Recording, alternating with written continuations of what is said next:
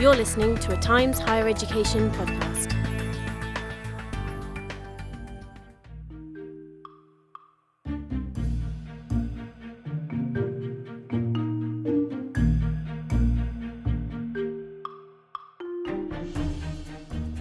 Hello and welcome to the Times Higher Education podcast. I'm Eliza Compton, your host and the interim editor of Campus, Times Higher Education's best practice advice platform. This bonus episode continues our theme of universities' role in fostering civic engagement among their students. If you haven't yet listened to our previous episode, I really encourage you to do so. For this conversation, I had the great privilege of chatting with renowned human rights scholar and award-winning author Kathryn Sikkink. Kathryn is the Ryan Family Professor of Human Rights Policy at Harvard Kennedy School. She's also faculty co-chair of the Harvard Votes Challenge, a non-partisan initiative that has, since its launch in 2018, promoted student voter registration and turnout and helped build a culture of civic engagement across the university. This collaboration between students, faculty and staff doubled the number of student voters in that first year. And in 2020, 70% of Harvard students voted, a level similar to US states with the highest electoral participation.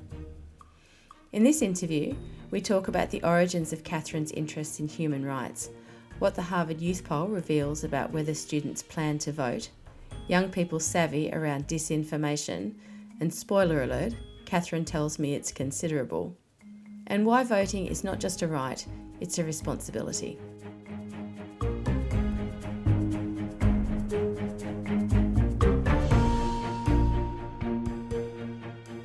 Hi, Kathryn. Welcome to the THE podcast. Thank you. Thank you for inviting me. I would really like to start by perhaps if you could give us a bit of an idea about your role at the Kennedy School at Harvard. So I'm the Ryan Family Professor of Human Rights Policy here at the Harvard Kennedy School.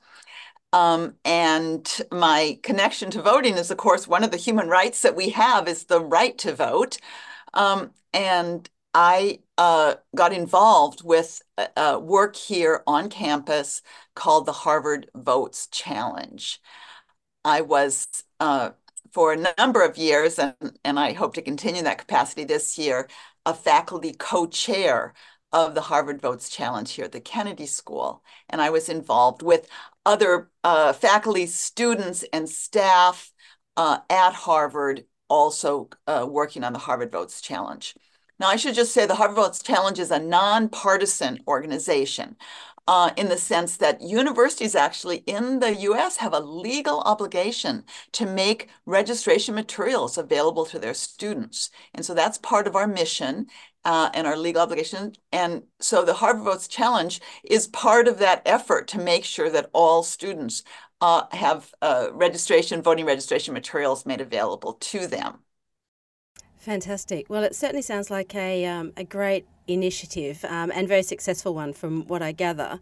You have quite deftly introduced a couple of topics for our conversation, one of which is encouraging students in civic engagement, and voting is a big part of that. And also, you mentioned your background in human rights. I read, I think, in an interview that you did with the Ash Centre that your interest in democracy and human rights actually began in Uruguay when you were a student at the University of Montevideo. I know it was a very dark time in the politics of that country. Was there a particular incident that sparked your interest in that time? So I arrived in Uruguay in 1976 as a young undergraduate in an exchange program.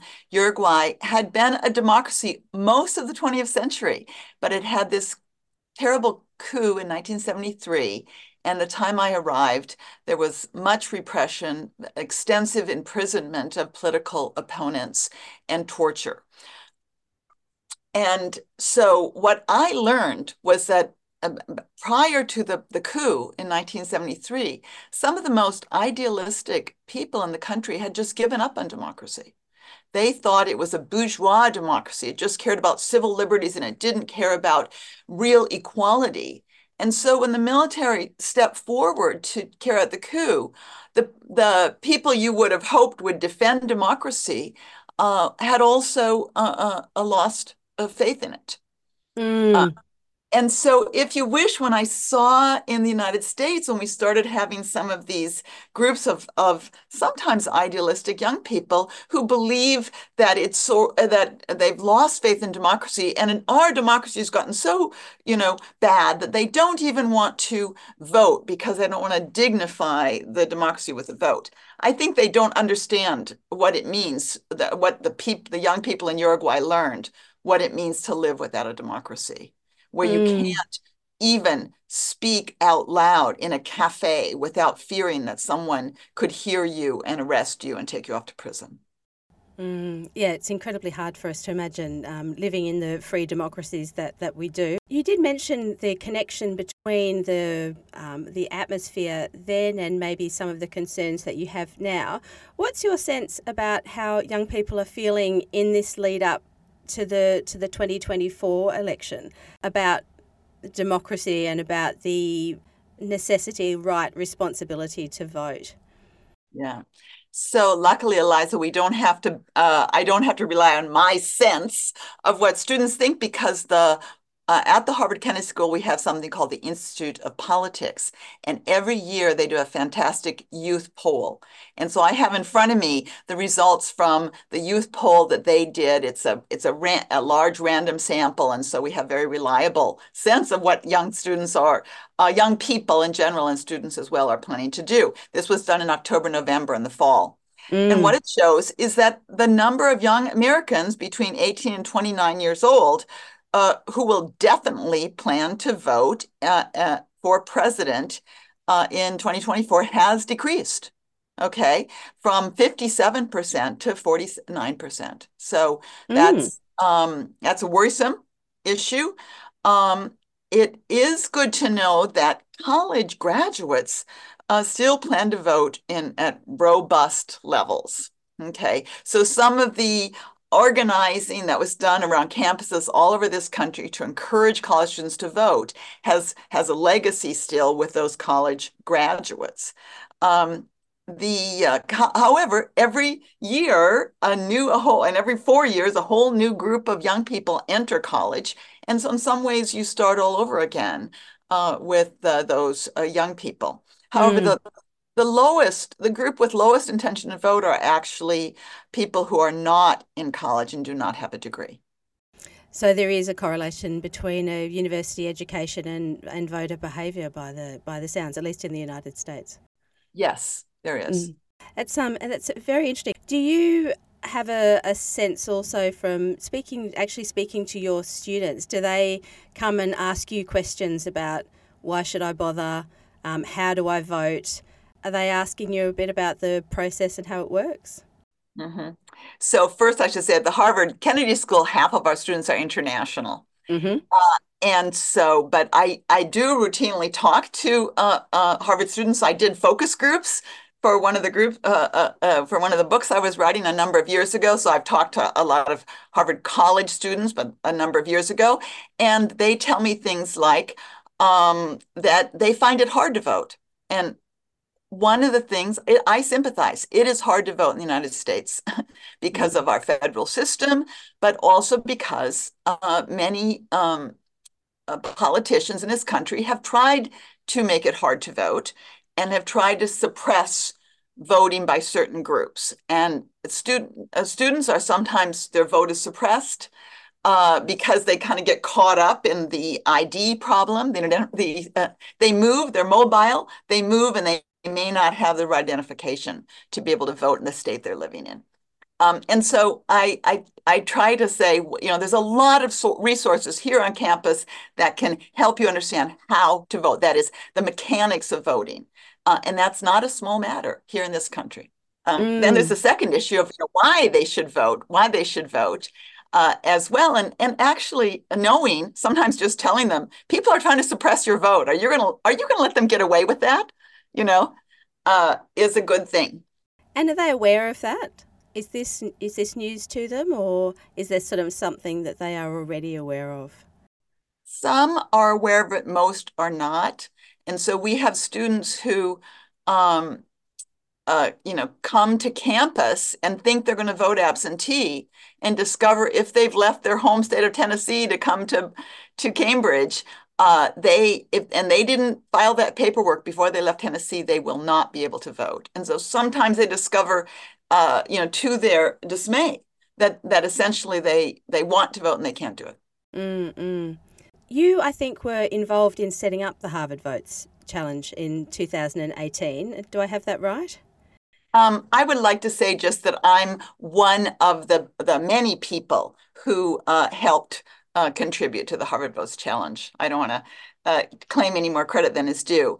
And I want to signal that we had leadership at all levels. Larry Bacow, the president of Harvard at this earlier time when Harvard Votes Challenge was first set up, his first speech to the undergraduate students said, I'm giving you your first assignment, your first homework assignment, and it's to go and get registered to vote. Yes, I think I did. I think I did read that in doing some research for this podcast. Can you tell me a bit about the process of setting up the Votes Challenge? So what did you have to do in order to get it underway? Well, one is we did need to stress to everyone involved that we have an obligation as a university to make registration materials. We had to stress this was nonpartisan. We're encouraging people to register to vote. We're not encouraging them what party to vote for. Okay. But I have to say the most important people ultimately were the students. And what made it work was some faculty, the leadership, the staff were trying to help and did things that really did help. But if the students had not been involved, this would not have worked because the students are the most effective people to persuade their fellow students to vote. Yes, that all-powerful word of mouth and authentic source of information. I think we do tend to trust the information that comes from our peer group and the people around us. I think that's very interesting. And I believe also that there was a bit that what happened at Harvard then spread further afield, and other universities also took up this cause, for want of a better word. So I guess I would rather say that this was happening in a lot of universities simultaneously. Like Harvard had a very good turnout rate. We had in 2020 elections, and we know this for sure, 70% of Harvard students voted. And that includes people who voted in Massachusetts, but who voted elsewhere. And that is, that may not sound good to people in other countries, but in the United States, the states with the highest voting level are states like Minnesota and Colorado. They get 70% turnout. So what that means is that Harvard students voted at the level that is similar to the highest states in this country. And that was coming from a much lower level. There was a 9% increase in student voting here at Harvard between 2016 and 2020. So that's a very, very large increase in a very short time. We know this because there's this great program based at Tufts University called NSolve that actually gets permission from universities to literally cross our student records, preserving confidentiality with national voting records. And so we actually have exact numbers about student voting. Any university in the country that wants that data can work with this NSolve at Tufts to get that data. That sounds very powerful. You do lots of things at Harvard to encourage voting behaviour. Do you think that do you have a sense that there's a knock-on behaviour that persists through the students' lives? I mean, we all know that we vote through our lifetimes. We vote in many elections, and if you're a habitual voter, it's a habit. Do you think that what's going on, what you've done at Harvard, has been successful in maybe setting people up as voters for life? Well, the research indicates that once you vote once, you're more likely to vote again, and that, as you say, it's part of an identity. You get an identity. I'm a voter, and then you do it. Also, I think ultimately, though it's hard to first register to vote, once you get the hang of things, it becomes not that hard. Mm. and you sort of know your way around, especially if you're voting in the same place. Mm. So yes, I do think, and I think this data from the survey I told you that college graduates are the most likely to vote suggests that all this campaigning that happened in colleges in the last, 8 years has made a difference. Interesting. We have been living through a massive rise in the use of AI. We've been writing about it a lot on THE and how it's being affecting university assessment and course delivery and all sorts of things, every aspect really. Do you have a sense that this is also going to have an effect on the way that people behave around this election or the way they view the process? We've already seen the use of disinformation, AI-generated disinformation in the New Hampshire primaries. You may have heard about that. People got phony calls, supposedly from President Biden, sounded like him, telling people not to vote in the primary. Yes, I did. It's remarkable technology. Yes. And so I think the good news about the young people that we've been working with is they are much more knowledgeable about technology than most of us are. And so I think they're a little more savvy about disinformation. I think college students in particular have a lot of ways they have a lot of access to good information. They know how to get good information, and they may be more savvy about how to distinguish between false news and true news. We work on this issue. I always assign an article in class that shows that, people spread false news. I mean, bots. We want to blame it all on bots, but there's a lot of false news being spread by people who just don't fact check before they retweet something or forward something. And so that's one thing we try to talk about as well, is that all of us can be spreaders of false news unless we make an effort. Well, certainly one of the themes that's really come through in the resources that we've been publishing on campus is that AI has really highlighted the need for critical thinking and looking at sources of information, which is exactly what you're saying now. So not just for producing a paper, but for actually going out and exercising your right to vote. Yes. Yeah. There was a phrase that jumped out at me in that Ash Centre interview where you talked about the right to vote and a responsibility, and also some of the pushback that you received was the right not to vote. How do you see the difference between those two rights? So when I did these focus groups with students, many of them had acted as though maybe they had a right not to vote, right? And when I started presenting on this issue, I really was persuaded that we should not talk about it that way. You have a right to vote. It's in the Constitution multiple times. You have a choice not to vote. Okay. You do not have a right not to vote. Rights are moral or legal entitlements. They're special entitlements that are given to you. Okay. And the other duties of citizenship in the United States, are not optional. If they call you for, jury duty or ask you to pay taxes, you don't get to say, I have a right not to pay taxes. I have a right not to do jury duty. You don't. Actually, in fact, you can be sanctioned if you don't do other duties of citizenship.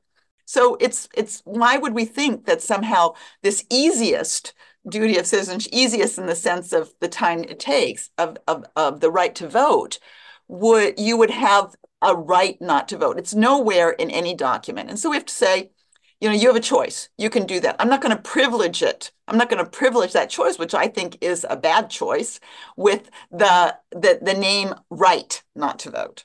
There was a bit of dialogue in that similar vein around during COVID, I think, about people's right to choose not to do things like become vaccinated, for example, or wear masks or all sorts. I wanted to just say along that line that the Ash Center interview read is actually based on a book I wrote called The Hidden Face of Rights Towards a Politics of Responsibility. And so that's exactly what you were just saying. It's a notion that we always like to talk about our rights, but every right requires responsibilities. If we have the right to vote, the state has responsibility to make sure the voting machines are there so that we can exercise our right. But sometimes the responsibilities rest with the rights holder, right? So we have simultaneously a right to vote and we have a responsibility to vote, in my mind, right? Under democracy. And that's another reason why I don't like to say you have a right not to vote. No, you have a right to vote, you have a responsibility to vote, and you have a choice that we permit you in this country not to vote. Yes, yes. Well, in Australia, voting is compulsory, but people still choose. There is still a section of eligible voters who choose not to vote, and I'm always quite interested in that behaviour. I just wanted to say, Brazil, in fact, much of Latin America, an area I study, has also the obligatory voting. But the Brazilian voting machines, you still have to go. And you have two different buttons that you can choose to exercise your decision, your choice not to vote. And the good news about that is that it isn't an easy choice. The dilemma about saying, I choose not to vote. It just said it's a very easy choice to make. It's perhaps a lazy choice to make. And so at least in Brazil, you have to go to the polls anyway, and you have to, if you feel strongly about not voting, then you have to push that button. But you can't stay home, watch TV, and somehow say I'm exercising my right not to vote. That sounds like the rationale that's used around organ donation. I can't remember when it happened, but somebody worked out that if you get people to opt out rather than opt in, you get a higher participation. Human psychology, always very, very interesting. I'm going to give you one last question before we come to the end of our time together. I could ask you many, many more. How are you feeling about the state of democracy? We can just talk about the United States, but you have a lot of experience with democracies all around the world. You can approach this question however you like. I am concerned about the state of democracy in the world. All of the databases that we have at our disposal show that the so-called third wave of democracy is over, that there is no fourth wave, and not only that, that democracy is stagnating and in some cases reversing in parts of the world. Okay, so I'm very concerned about that. It's important to not, some people go, democracy is in free fall all over the world. That's not what the data shows. The democracy went up in the third wave, it flattened out, and now it is declining, and we should worry about that. Okay, but that's different than free fall. All the more important then that we value and try to protect our democracies, right? And one way we do that is through exercising our right to vote, and our responsible right to vote, our well-informed right to vote, using the best, information we have to make our choices. And so yes, democracy just doesn't exist without people's commitment to democracy. One of the things that sustains democracy around the world is people believing in it, committing to it, and working for it. And if we stop believing in democracy, working for democracy, we risk losing our democracies. Well, that's a slightly somber note to finish on, but it does, I think, underline the importance of us participating as democratic, active citizens. Thank you so much for your time today, Kathryn. I have learnt a lot from speaking to you, and it's been terrific, a terrific conversation, so thank you. It's been my great pleasure. Thank you for the invitation. You're listening to a Times Higher Education podcast.